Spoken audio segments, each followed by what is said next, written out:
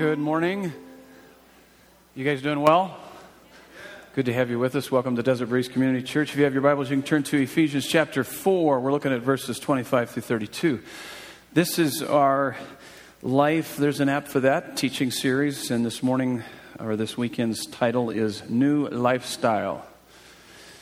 You guys staying cool? How many don't have to stay cool because you are cool? 24/7. I can relate to that. How about all that record-breaking temperatures across the nation that everybody else is experiencing? We have this every summer, don't we? A little hotter over there because of the humidity, but it's good to be here. How many have already gone on vacation? Some of you have already gone on vacation? Okay. How many are still planning on going on vacation? How many your life is one big vacation? Okay, right on. Okay. Hey, we got a great study here this morning. Grab your sermon notes out. You can follow along. A few years ago when I graduated from high school,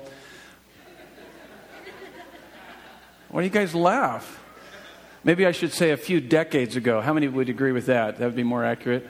In fact, to be more accurate, in 2014, I will have graduated 40 years ago.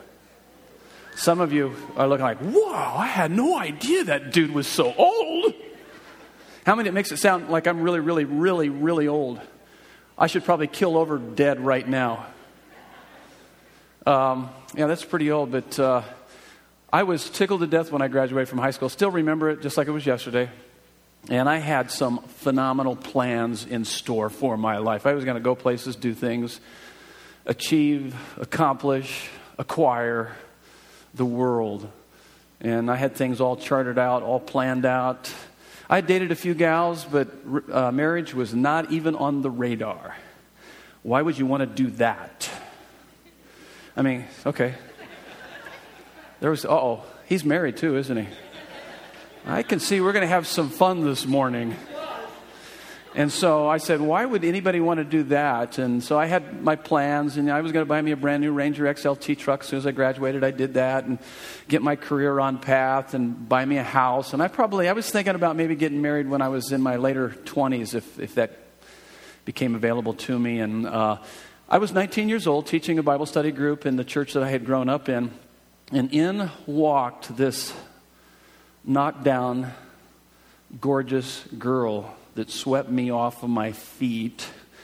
And I started pursuing her from that point on. And the more I got to know her, the more that I realized that she's not only beautiful on the outside, but unbelievably beautiful on the inside. And a year and a half later, we got married. It was about a month before I turned 21. And that pretty much wrecked all my plans. And I was tickled to death because you could have all those plans. Because when I met her, it changed my plans. It changed my lifestyle. It changed my life. And that is a dim glimpse of what happens to you when you encounter the Lord Jesus Christ.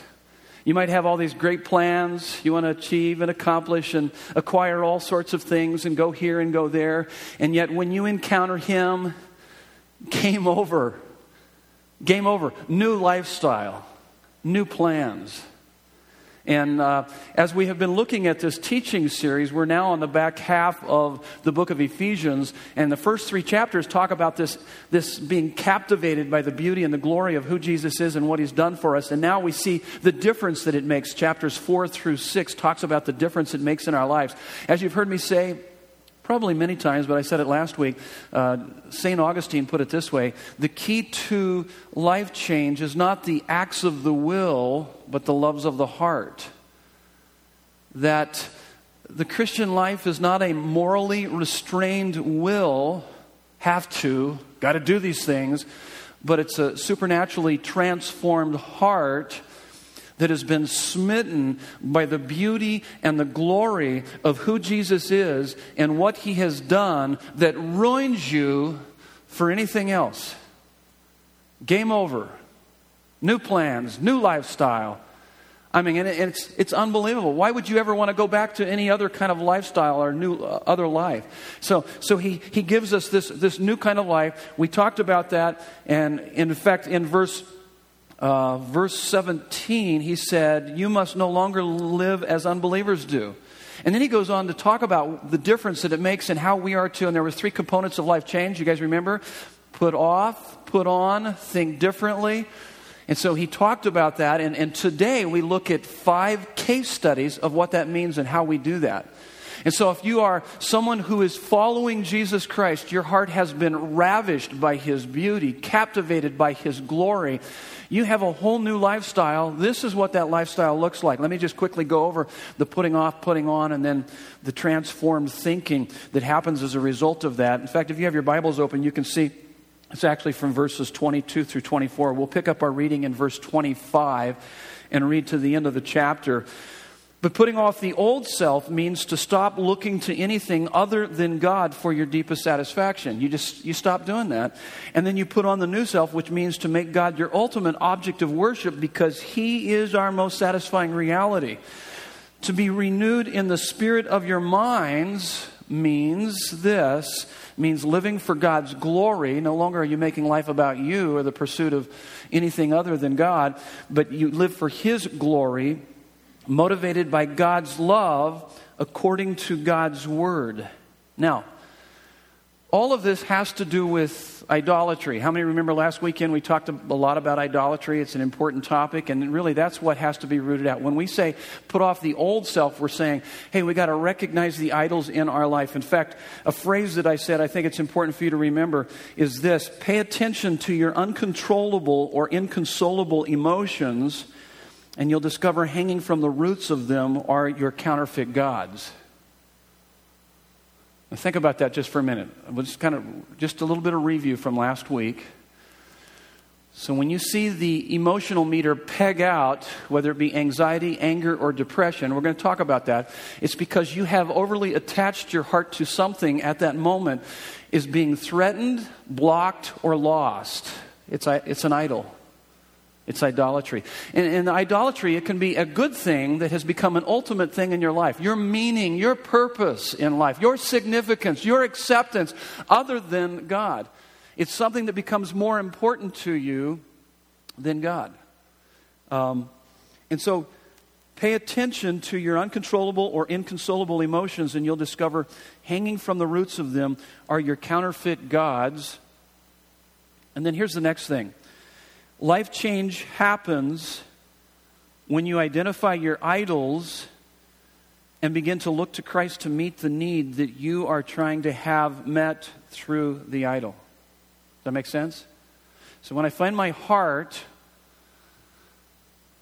and I'm experiencing these inordinate emotions that seem to be dominating my life, at that moment I've got to say, wait. It's obvious that I'm trying to get my sense of security or significance or acceptance from this idol. It could be any number of things. It can be a marriage relationship. It can be a job performance. It can be kids, having kids, how your kids turn out. Any number of things. And so as you identify that idol, you begin to say, hey, wait a minute, I'm trying to get something out of this that ultimately only can be found in Jesus Christ. And so you begin to look to Him to meet those deeper needs, and then you're able to therefore respond appropriately to those issues of life. Not that these things are bad things, they can be very good things, but they're never to be God things, because then they control you. As I said last week, is that whatever becomes the object of our worship, it shapes our life. Worth, whatever we put worth on, it shapes us. And so that's what putting off, putting on, being transformed in our thinking is all about. And we talked about how if you want to get rid of the hurts, habits, and hang-ups of your life, you've got to walk through those 3 components of life change. So we got 5 examples this morning. That's where we're headed. Let's pray, and then we're going to dive into it. This is what we're going to do. We're going to kind of break this group up. We're going to kind of do like a little small group. If you're not involved in a small group, this is a little bit of kind of a small group taste. And we're going to have like 5 sections in here. So I'm going to give you an opportunity with each of these 5 different case studies to discuss the answers that I'm going to see if you can come up with of what it means to put off, put on, and think differently with each one. This will make sense as we walk through it. So would you bow your heads with me? Let's pray. Let's dive, and then we'll dive into our text. God, we are delighted to be here today. We love you. We are amazed at your love for us. Glorious Father, through our faith in the sacrificial love of your Son, our Savior Jesus Christ, what he did for us on the cross, we have become your beloved children in whom you are well pleased. That is amazing. Positionally, we are sinless and perfect in your eyes, but practically, we know each and every one of us, we have a long ways to go. So God, we pray that you would empower us to no longer walk or live as unbelievers do, that you would continue to transform our lives, and that we would learn how to put off the old self, to stop looking to anything other than you for our deepest satisfaction, that we would put on the new self, making you our ultimate object of worship because you are our most satisfying reality. And that we would be renewed in the spirit of our minds, living for your glory, motivated by your love, according to your word. We pray these things in Jesus' name. And everyone said, amen. Take a look at our text. Here's where we're going with this. Hey, Jason, push just a tad. It seemed like this kind of dropped a bit. So I want them to stay awake. I'm going to come out there and make sure you guys stay awake this morning. So I don't want to have to use too much of my vocals. So here we go. Let me read the text. Therefore, putting away falsehood. And each of these, you're going to see something to put off, put on, and then be renewed in your thinking. Therefore, having put away falsehood, let each one of you speak the truth with his neighbor, for we are members of one another. Be angry and do not sin. Do not let the sun go down on your anger, and give no opportunity to the devil. Let the thief no longer steal, but rather let him labor, doing honest work with his hands, so that he may have something to share with anyone in need. Remember last week we said, when is a thief no longer a thief? Some of you said, when he quits stealing. And I said, no, it's got to be more than that. When he quits stealing, he gets a job and he starts giving. That's what we see in that text. So if you're struggling in your life with, as I said, a hurt, habit, or hang-up, it's usually sometimes we try to put off something, but we fail to put something else on in its place. And our mind hasn't been renewed so that can be sustained over the long haul. So if you find yourself, you keep going back into the old habits, it's because it's about putting off, putting on, thinking differently. And that's what he's showing us here. He's just kind of walking through these steps. And then verse 29, let no corrupting talk come out of your mouths, but only such as is good for building up, as fits the occasion, that it may give grace to those who hear. And do not grieve the Holy Spirit of God, by whom you were sealed for the day of redemption. Let all bitterness and wrath and anger and clamor and slander be put away from you, along with all malice. Be kind to one another, tender-hearted, forgiving one another as God in Christ forgave you. This is the word of the Lord to us this morning. So here's what we got. You got some fill in the blanks. I'm going to ask the guys that are doing the PowerPoint not to put the answers up there too quickly. And I'm going to give you guys a chance to see if you can fill in the blank. Here's the first one, 5 examples of this new lifestyle. Now, let me remind you, being precedes doing. It's not the doing of these things that somehow you become a Christian. You are a Christian, therefore you do these things. Does that make sense? So it's out of this abundance of a heart that has been smitten by the beauty of Christ and all of who you are. Your identity is in Jesus. And as a result, you're going to put off, put on, think differently. And all he's doing is showing us what that looks like, giving us 5 examples. And all of us will fit into some of these examples, if not all of them. But there will also be other things in your life that you're going to want to work through of putting off, putting on, thinking differently. So here's the first one. I'll read it, verse 25. I want you to turn to the people next to you after I read it and see if you can identify what is it that he's saying that you should put off, what should you put on, and what should be different about your thinking. How should you have that renewed thinking? So here it is, verse 25. Therefore, having put away falsehood, let each one of you speak the truth with his neighbor, for we are members one of another. One of another. There you go. Go ahead. Discuss it with the folks sitting around you. What are you supposed to put off? How would you fill in the blanks on your notes? Put off, put on, think differently. I'm going to come out there and I'm going to ask you the questions. We'll probably start with this group right up here in the front to answer it. The rest of you guys can help out. So here we go. Small group time. Okay, you guys figuring that one out? Okay, here we go. How many are discussing what we're supposed to be discussing right now? Okay. How many were talking about something else? That's what I thought. I heard your discussion all the way up here. Ushers, get this young lady. Okay, so what do you guys think? What are we supposed to put off right here? We're talking about just put off the lies. Put off the lies. Okay, good answer. Is that what you guys came up with? Put off lies, falsehood. How many came up with that? Okay, we're reading the same book, aren't we? That's good. Okay, so we put off falsehood. What are we supposed to put on? Truth. I put speak the truth. You can put that truth or speak the truth. And why? What should be the renewed thinking? What should motivate this? What's the thinking that would go along with this? Family? Members? Is that what you guys came up with? Love for one another? Yeah, right on.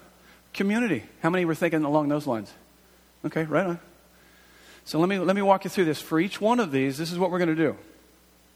We'll talk about it. We'll see if you can understand what he's talking about here with the putting on, putting off, or put off, put on, and then renewed thinking. And then I'm going to give you just some commentary, my own personal commentary as it relates to this. I gave you some cross-references to kind of help you to see that. So, you didn't realize you're going to have to think this morning, did you? When you came here, you just want to sit back, relax, maybe fall asleep. You can't do it today, okay? I'm going to keep you awake. And so here's some thoughts on this. So he says, put off falsehood, put on speak the truth, renewed thinking, members of one another. By the way, let me ask you this. Anybody can answer this. Is it if I'm having a lot of pretense in my life, wearing masks, and I've got falsehood, which, by the way, we all do it, why would I do that? What would be the idol underneath that? There's some form of idolatry that's going on. What the world thinks you should be. Good answer. Good job. Anything else come to mind? So what I'm doing is I'm elevating what people think about me above what God thinks about me. Is that not true? If I'm doing the pretense and trying to look bigger than what I really am, your bigness is found in the cross. I mean, you can't get any bigger than that. You can't get any more value than that. You can't get any greater sense of identity than that. But we forget that, and therefore when I'm around people, I'll tend to kind of wear the mask and pretend, and I don't want people to really know who I am. And that's because there's idolatry going on. The root of that is idolatry. There's something going on, that pretense. Let me continue on here. You were created for community, an indispensable part of human flourishing. You were created for community, to connect with people at a deep level.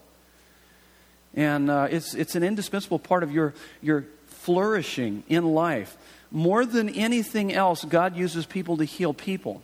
I gave you some cross-references there. Genesis 2:18, it says, it is not good for the man to do what? To be alone. To be alone. When you isolate yourself and you kind of insulate yourself from others, that's not healthy. He's saying that is very, very unhealthy. So in your family, in this church family, you need other people. They need you as you open up your life. That's the point. He says you got to put off that stuff. Put on truthfulness because you're members of one another. Verse 25, Genesis 2:25, another cross-reference there, that they were both naked and they felt no shame. That's amazing. They were physically naked. We're not talking about that. We're talking, it was much deeper than just a physical. It was an emotional, spiritual, relational nakedness. And they felt no shame. And here's what I believe that he's talking about here, is that to experience community at that deeper level that the Bible wants us to, it is to know the joy of is to know the joy of knowing and being known, of loving and being loved. And you can only be completely loved if you are completely known. If you come into a group and try to get close, but you're wearing a mask every week, they can only love your mask. They can't actually love you until you pull your mask back. And you start revealing who you really are. And then they can start loving you. A lot of times people go into groups and they say, I don't feel very loved by them. What kind of games are you playing? Are you playing games? Are you just a lot of pretense going on? What's happening? And so that's what he's talking about here. To experience that level of community requires vulnerability and trustworthiness. Even in a marriage relationship, that transparency is necessary to cultivate trust. falsehood creates all sorts of distrust. Distrust then creates this dismemberment, this dismembering one another, driving wedges, keeping each other at a distance. You can only be completely loved if you're completely known. Falsehood dismembers. Now, how do we get close to people? Because, man, I've gotten close to people before and gotten hurt. Man, it hurt bad. How many can relate to that? Yeah, every one of us here. This is how you do it. I believe it's in the first 3 chapters of Ephesians. Since we have the assurance of God's love, no matter what, we have the assurance of His love. We don't have to pretend to be more than what we are. We can live authentic lives. We can hear the truth. We can speak the truth in love to one another. We can create this community that would create human flourishing within our own lives. And that's what brings healing to one another. That's what He's wanting. And so, put off falsehood. Speak the truth. Why? You're members of one another. Get rid of the idolatry of being concerned about what others think about you. Be open. Be honest. That's where the healing is. Okay, here's the next one. This will be for this group right back here. This is more of the troubled group right back over here. Okay, you guys are more of the troublemakers because Joe Bridgewater's in this group. I'm kidding. So you guys agree, huh? Would you guys agree? Yeah, okay. Because all of you are part of his group. Okay. No, you're not? No, okay. So here we go. Here's the next one, verses 26, 27. By the way, this next one, and these are all interrelated and progressive. This next one is where we really get messed up. And it's because we've got so much pretense going on in our life. We start trying to get close to people. Then we get hurt. We don't know how to respond to it. And it creates major problems. Verses 26 and 27, let me read them. It says, be angry and do not sin. Do not let the sun go down on your anger, and give no opportunity to the devil. Or some translations say, do not give the devil a foothold. So turn and talk to the people next to you within your group there and find out, what are you supposed to put off? What do you put on? And then how are you to have renewed thinking? Okay, how are you guys doing back over here? Bridget's got the answers? She's the smart one here? Okay. Okay, so you guys tell me, what did you guys come up with? What are we to put off here? Put off here. How many think that you're supposed to put off anger? Show of hands. Show of hands. Okay, you're wrong. Sorry. I love it. You're supposed to put off sinful anger. You're supposed to put off sinful anger. You can crank me down just a tad now. Sorry, I'm going to be going back and forth a little bit. I'm sorry. Now it's bouncing off the back of my head here. Sinful anger. How many had sinful anger? Sinful anger? You do now. Who said that? Okay, what are you to put on? What are we supposed to put on? What was that? Forgiveness. Okay, that's a good answer. What did you guys come up with? What's that? Edification. Those are good answers. Here's what I put. All of your answers are wrong. I've got the right answer. I'm the teacher here. I'm kidding. No, you guys all had really good answers. I put it like this. Put off, keep short accounts. Or put on, I'm sorry. Put off sinful anger. Put on, keep short accounts. Because what does he say? Is that what you said? Yeah. Bob, you and I right here. Oh, you got my answers. How many have my answers? Some of you, if you go online, you already got the answers there. So don't go online. Let me have all the phones. Okay. So keeping short accounts. Remember what he said before the sun sets. It's something that we don't often do. What's the third thing? Why do we want to do this? This is pretty serious stuff. We do what? We give the devil a foothold. In fact, your answer to that is don't give the devil a foothold. Don't give the devil a foothold. So I mean, my translation doesn't use that, but it give the devil an opportunity. Now think about this. I'm playing games in my small group. Somebody says something that I didn't like. It creates an offense, and then I offend them back, and then they offend me back, and it just creates this conflict. And I don't deal with it appropriately. Immediately, I've opened the door to the enemy, not only in my life, but in that small group and in the lives around me. I've given the devil a foothold. That's what he's talking about there. So let's talk a little bit about this idea of anger. And here's what anger... I heard that sound effect over here. I didn't sound like that. Listen to how that guy strains to get up there. He's so old. He's like 40 years ago, he graduated from high school. He can barely get up there. Okay, here we go. Where was I? Anger is energy aroused to defend something good and released to destroy something bad. So it's part of how God's wired us up. So it's released to arouse. It's energy aroused to defend something good and released to destroy something bad. Let's say someone breaks into my home and wants to steal my wife. That would make me angry. And so that anger, that would be a good arousal of anger, and then I would want to go over and throw that guy through the front window or something, or give him a little taste of lead or something along those lines. So that would be appropriate anger, but oftentimes our anger, what arouses our anger is typically ego or pride, or our agenda has been, having to rearrange and those kind of things like that. And then we lash out at people, and we use it in the direction, in a way that we shouldn't. So it's what arouses it and how it is released that reveals whether it is sin. So think about the last time you got angry. Everyone gets angry. Some of us are open in our aggression. Others of us are closed in our aggression. God has wired you up to get angry. What do you get angry about? And how do you direct that anger? It's appropriate. You need to learn how to channel that. What he's saying here is that because we get angry and then we lash out and then we don't respond appropriately, we don't keep short accounts, it opens the door for the enemy in our lives. Now let me ask you another question here. Which one should make the first move in conflict resolution? The offender or the offended? How many would say the offended? How about the offender? How many would say both? You're right. In fact, the verses are right here. It says, first of all, 1 Peter 4:8 says, love covers a multitude of sins. How many have found that some sins you just cover over because you love someone?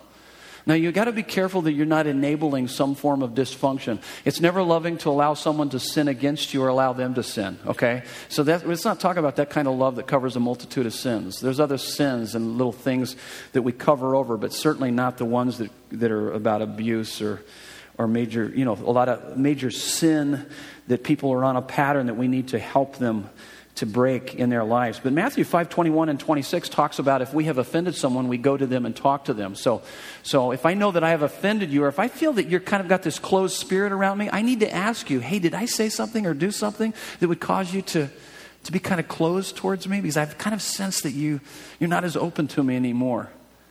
And man, I don't want anything to interfere with our relationship. That would be really the appropriate response. And you've got to be sensitive about that. And that's what Matthew 5:21 through 26 talks about. Matthew 18:15 through 17 says that if you have been offended, you go to your brother or sister and you talk to them. So man, I was really offended by what you said in our small group the other night. Man, I can't get it out of my mind. I know you didn't mean anything by it, but man, it really hurt me. And I don't know, maybe it's some stuff from my past that I haven't been able to work through. But man, it really hurt. That's healthy. See, and that's that authenticity. That's that getting rid of the falsehood and speaking the truth. Because you're members. You don't want to dismember. You don't want to bring division.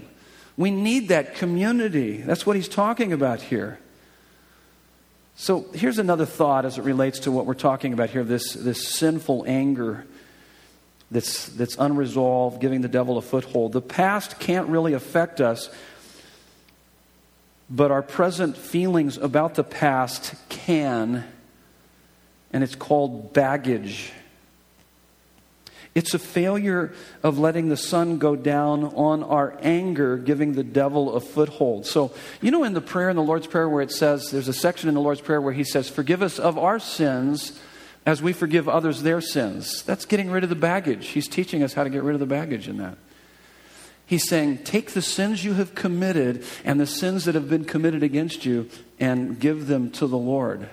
Get rid of that baggage, resolve it, work through it, move on with your life. Otherwise, we accumulate baggage. You get hurt growing up, You take that into the workplace, you get hurt in your workplace, you go to school, you get hurt there, and you can start accumulating that. You're going to be carrying around a lot of baggage. You're going to be one angry, bitter, poisoned person. You don't need that. You take a lot of hits in life. Those hits, if they're not resolved appropriately, you're going to carry that stuff around with you, and it's going to poison every relationship after that. That's what he's talking about here. And so you can see that it's out of our love for God as we walk with Him. He's just wanting us to live healthy, strong. This is about spiritual holiness or wholeness. And okay, here's the next one. We'll get to the middle group right here.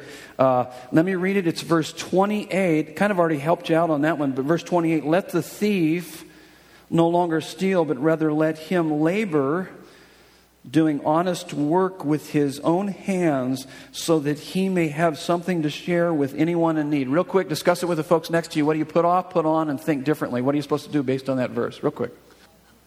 Okay, you guys have the answer? What do you guys have? Let me come over here because I'm going to pick on these folks right up here. Who should I pick on here? Okay, here we go. What are you guys coming up with? What's the answer for put off? Just this section right here. Put off what? Put off stealing. Got it. Sean got it. What are you supposed to put on? Honest, hard work. Yeah, be hardworking, honest, good hard work. It actually kind of tells us more real specific verse. It says, let the thief no longer steal, but rather let him labor, doing honest work with his hands. So he's saying, hey, it's got to be honest work. So it's interesting how it makes that clear. No selling drugs, none of that stuff. Yeah, but it's hard. It's got to be honest. And then renewed thinking. Why? What are you supposed to do so that you can? Why do we make money? Why do we stop stealing, start working so that we can start giving? Yeah, you make more money so that you can give. It's about giving more. It's not raising your standard of living, but raising your standard of giving. That's what he's saying. I mean, if you were to read this accurately, let the thief no longer steal, but rather let him labor, doing honest work with his own hands, so that he may have something to share with anyone in need. So that we make money so that we can give. We can be not a reservoir of resources, but a river, a channel. Because that's why God blesses us, so that we can be a blessing. So let me ask you a couple questions here. Did everybody get that? You guys tracking with me? Okay, I'm looking at everybody right here. I just want to make sure everybody's still awake over here. We caught a couple folks sleeping in the first service. I'm not going to let you sleep on me this morning. Okay. Dave, wake up. Dave, you awake, Dave? Yeah, he's awake. Okay. Wipe the drool off the side of your mouth right there. Okay. So let me ask you this question. Everybody look right here. Is it being lazy on the job, is being lazy on the job a form of stealing? Would you guys agree with that? How about being lazy in a family? Is that a form of stealing when the kids don't do their chores and things like that? Praise God. Yes, it is. That's stealing. That's what I've been trying to tell my kids. Okay. How many parents would agree with that? That's stealing. You're ripping this family off. How many would agree within a community that that's a form of stealing if you're not contributing and helping out within a community? Would you agree with that? How about a church community? Is being lazy in a church community a form of stealing? Not as many are going like this right now. Some of you are going like, no, I don't think so. Honey, how much have we been doing and giving around here? Not much? No, I don't think that's stealing. Not at all. It's okay just to show up and do nothing. Actually, it isn't. That's a form of stealing. And that's what he's talking about there. So we've got records of everybody's giving. I didn't say this in the first service, but I just thought I would just let you know that I go through the records because no, I don't actually, but I'm just having some fun with you. But this is actually between you and the Lord, because I don't go through the records. That's between you and God and everything that you do and all your time. And what he's saying here is don't just be a consumer and a taker. Live a purposeful, productive life. So stealing, put off stealing, put on working. Live a purposeful, productive life. Be a contributor. Be a giver. Many best-selling books offer advice on how to get the most out of life. That's not the reason God made you. You were created out of a heart that's full of His grace to overflow that grace into your local church community like Desert Breeze, in the community where you live, in your family. God has blessed you to be a blessing. You were created not to just consume resources, but to make a contribution with your life. There's some verses here that I gave you to think about. So, I mean, that's certainly a question you want to ask. And by the way, let me just say that this church would not exist, we would have not existed for 20 years if it hadn't been for folks like yourselves who have given faithfully and consistently for the last 20 years to watch us together impact a lot of folks' lives. We couldn't do it. We wouldn't be able to be doing the negotiating that we're currently doing in the purchase of this building if it hadn't been for many of you that have sacrificially given to the Dare You to Move campaign. Your children are being watched by faithful servants of our Lord and Savior Jesus Christ. This would not happen right now if it wasn't for their faithful. And many of you help out in that too, and you take your turns and faithfully serve. I thank you very much for that. I thank you for your generosity. I thank you for your giving. It's making an impact on people's lives. That's what God has called you to do. There's an amazing blessing in that. Paul, in talking to the church in Corinth, 1 Corinthians, in motivating them to give, he did not work on their will, he did not work on their emotion, but this is what he said in 2 Corinthians 8:9. For you know the grace of our Lord Jesus Christ, that though he was rich, yet for your sake he became poor, so that you by his poverty might become rich. This is what he's saying. Think about what Jesus did for you, and then out of that, you will be unbelievably generous. See, if you're not very generous, the thing is that me coming in and beating you up over your lack of generosity and trying to get you to give out of fear and pride is not biblical.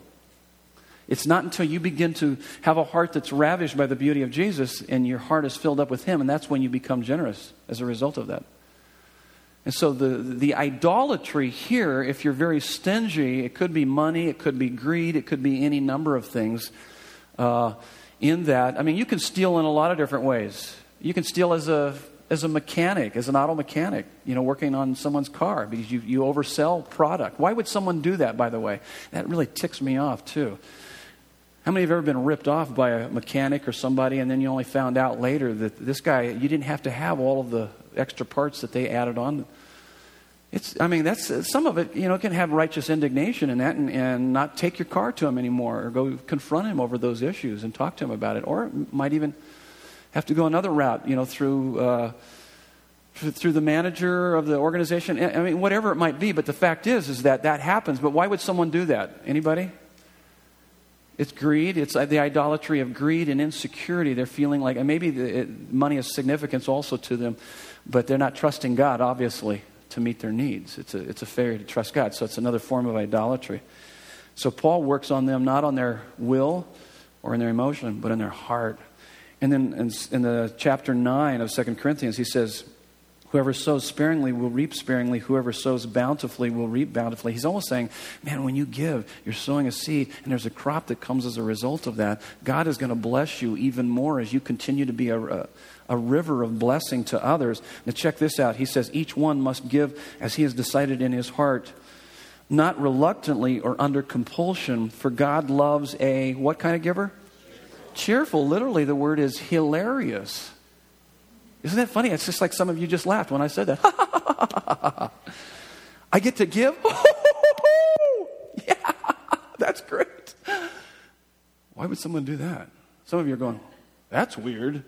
No, it isn't. When you know Jesus, if you know Him and you've experienced His love and you know what He has for you, in store for you, man, you're just going to go, wow, I'm looking for another opportunity to give. That's what He's saying. That's what turns you into this person that you put off stealing, you put on working, purposeful, productive life. Okay, here's the next one. We got two more. And so verses 29 through 30, we'll grab all the group right back here. You guys need to discuss this. Everybody needs to discuss it. But verses 29 through 30, let no corrupting talk come out of your mouths, but only such as is good for building up, as fits the occasion, that it may give grace to those who hear. And do not grieve the Holy Spirit of God, by whom you were sealed for the day of redemption. There you have it. Discuss it with the folks sitting around you real quick. What do you put off? What do you put on? And what should be your renewed thinking as a result of that? You guys are awfully quiet over here. You guys discussing it? Some of you just woke up. Okay, here we go. What are we supposed to put off? What are we supposed to put off? Bad tongue. Good. That's a good way to put it. I put hurtful talk. What are we supposed to put on? Encouraging talk. Yeah, helpful talk. So we put off hurtful talk. We put on helpful talk. Why should we do that? What's the renewed thinking? He says it in verse 30. It's a big one. The reason is that we don't want to grieve the Holy Spirit. Did you see that? Verse 30. That grieves the Holy Spirit. Think about it. When I'm talking trash to you and I'm not giving grace, I'm just talking some smack, whatever it is, I'm not building you up. It's not an access. It doesn't give the Holy Spirit opportunity to work in your life through my life. It grieves the Holy Spirit. It breaks God's heart. Because we're using our tongue, we're using our lives in a way that's inappropriate. We're being hurtful. We're not building people up and helping them to be stirred up to want to know Jesus. We're just making it all about us. By the way, you can see the progression in this. So if I'm playing the game of falsehood, pretense, I get hurt, I've got sinful anger, it's unresolved, I'm going to start withdrawing from you. I'm not going to give and help people out. Those people, they can do their own thing. That creates that attitude. There's where the stealing comes in. And then immediately I'm going to have hurtful talk. I'm going to have things that are going to be coming out of my mouth because of what's in my heart. And in fact, let me give you a few thoughts on that. Your words are a window into your heart. I'm not just talking about the words that you speak, but I'm also talking about your self-talk. If you were to listen to what you are saying to yourself, that will give you an indication of what's going on in your heart. Now, I usually don't know that until my wife points it out to me because I'm letting it come out this way. Get out of the way, you idiot. What's wrong with you? Don't you know how to drive? My wife goes, what? Nothing.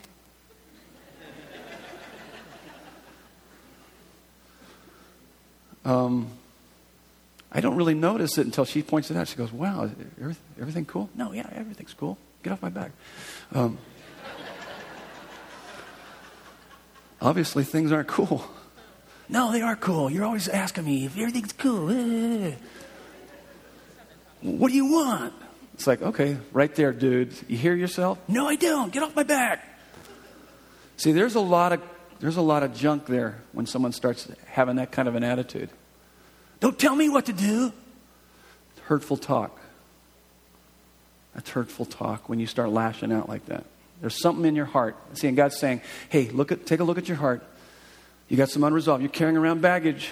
You got baggage. There's no need to do that. You got baggage in your heart. You're carrying around a bunch of stuff. It's weighing you down. I know you've been hurt, but God wants to heal us of those things. And so your words are a window into your heart. Harsh words tells you that you have an angry heart. Negative words, fearful heart.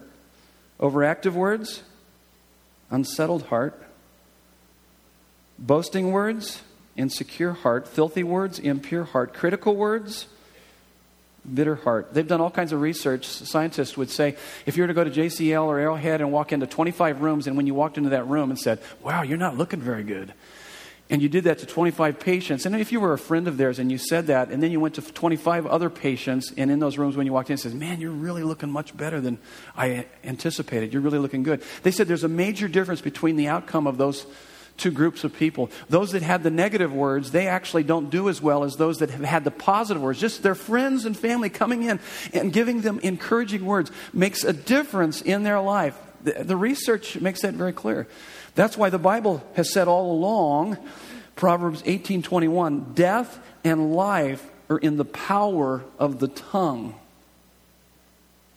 You can bring life, you can bring death into your home, into your relationships, into your small group by your tongue. That's why it grieves the Holy Spirit. It breaks the heart of God. That it would be so destructive, that we would use what He has given to us, rather than to glorify Him and to praise His name, we would use it to bring people down and to devastate people. And people have been known to commit suicide. And if you were to find out why. It was because of the self-talk that had come their way through what people had said to them throughout their life, and they could not handle it. Here's another, Proverbs 12:18. Reckless words pierce like a sword, but the tongue of the wise brings healing. Oh my goodness. That God would use you and I to bring words of healing and exaltation to our Savior and to our King, that hearts would be stirred up. There would be an appetite within people after they had conversation with you, that they would want the God that you know, that you love, that you follow. You could stir that up within them through your words. So our words tell us a lot. Here's the last one. We'll ask right there, this smaller group right here. It's the last one, and it's verses 31 through 32. This is where we finish up. And it says, let all bitterness and wrath and anger and clamor and slander be put away from you, along with all malice. Verse 32, be kind to one another, tenderhearted, forgiving one another, as God in Christ forgave you. Okay, what are we supposed to put off? What are we supposed to put on? And then how are we supposed to think differently? Okay, discuss it real quick with the people sitting next to you. What are you guys figuring out there? Real quick.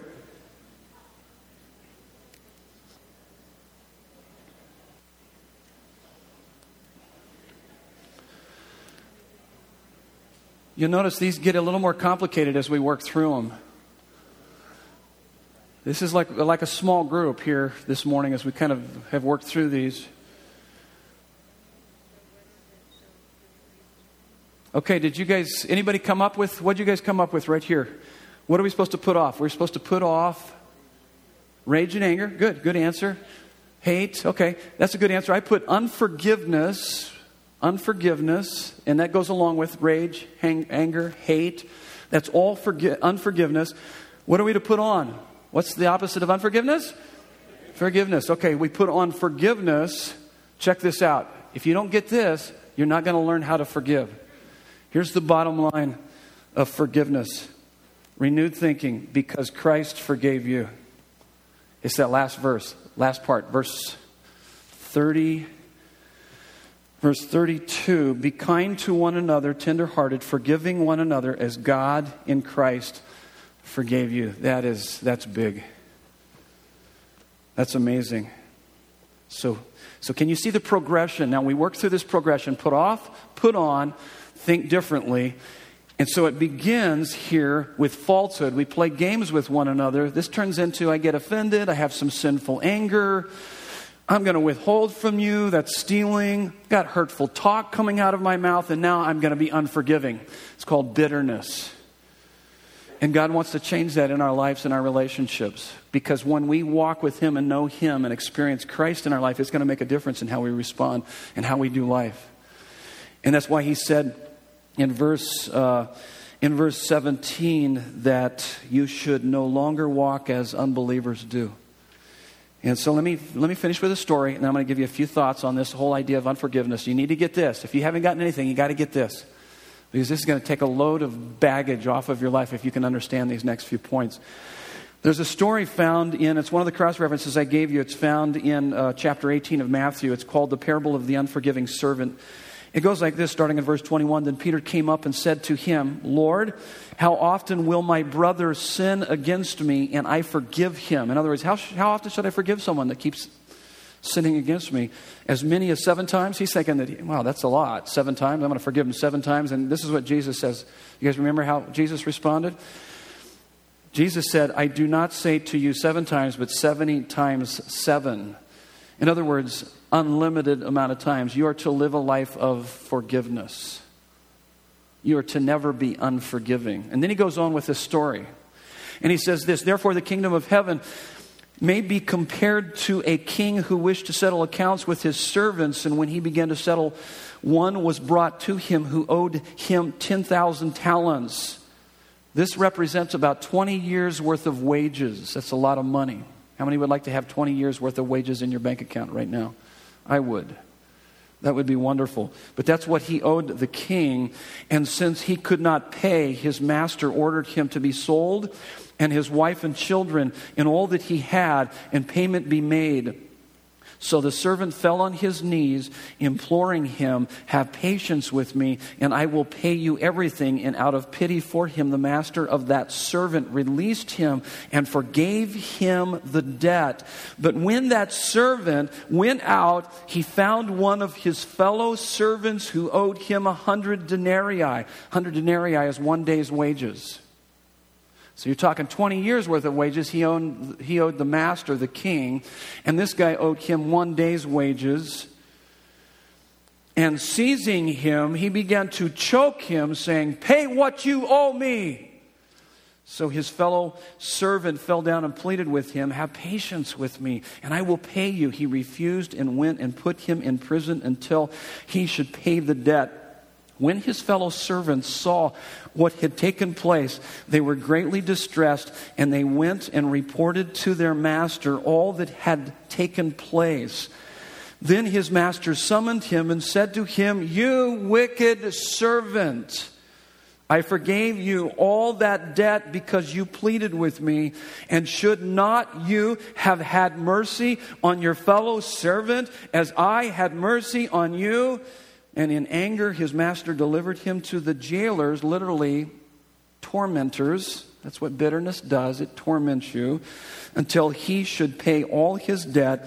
So also, now check this out. This is pretty troubling, last part of this. He says, "So also my heavenly Father will do to every one of you if you do not forgive your brother from your heart." Here's the point. Everybody look up here. This is what you've got to get.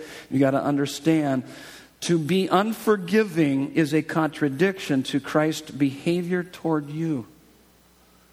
An unforgiving heart is evidence of an unforgiven heart. You have yet to fully receive God's forgiveness for you, because if you had, you would have a forgiving heart. Bitterness is the replaying of your grievances to the person, to others, to yourself, actively wanting their hurt.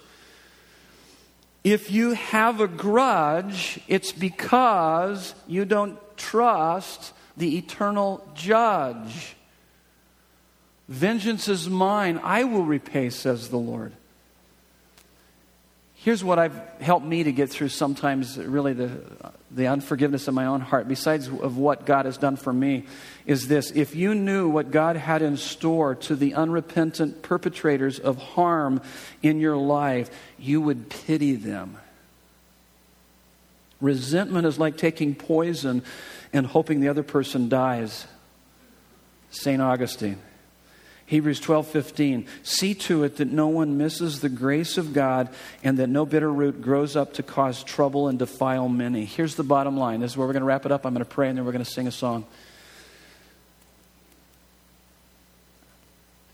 This is how I would wrap all these verses up. You are never more like Jesus than when you are giving and forgiving. That's really what all these are talking about. If you're not a radical giver and forgiver, you're either not a Christian or you don't know who you are in Christ yet. It's how indispensable and costly His sacrifice on the cross was for you that turns you into a radical giver and forgiver for Him. Bow your heads with me. Let's pray. God, thank you so much for what you're doing in our lives. You're doing a deep work. It's an amazing work. We need the work in our lives. We want to learn how to put off the old, put on the new, and be renewed in our thinking. We want to experience the wholeness, the healthiness, the holiness that you invite us into as a result of our knowing you and experiencing you. God, help us to be reminded that sin is what we do when we're not satisfied with you. And that, God, you are most glorified in us. It's what we were created for, is to give glory to you, to live for your glory. And you are most glorified in us when we are most satisfied in you. So teach us how we can be more and more satisfied in you. In every area of our lives, we pray these things in Jesus' name. And everyone said, amen. Would you stand with me? Let's sing this song. Sing it from your heart. Let's celebrate His goodness for us.